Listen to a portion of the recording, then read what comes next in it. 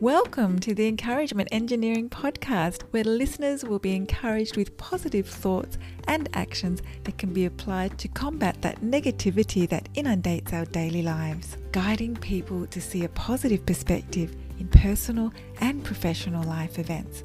Now here is your host, Bob Brum, the Encouragement Engineer. Hello, Bob Brum here, Tampa's Encouragement Engineer, offering you another encouraging quote from Johann Goethe. For a man to achieve all that is demanded of him, he must regard himself as greater than he is. Just a reminder, you're great. We need to realize the greatness we have is already within us. Our actions and beliefs will bring it out in our lives. Society and situations will try to deter us and redirect us, but we are more powerful than current situations. Our greatness will allow us to be our best, share our best, and achieve the best for us and others.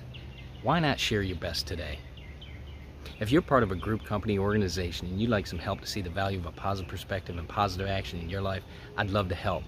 Feel free to contact me at my website, bobbrumspeaks.com. And I also encourage you to subscribe to my podcast, the Encouragement Engineering Podcast, played wherever you listen to podcasts. And I hope you have a great day.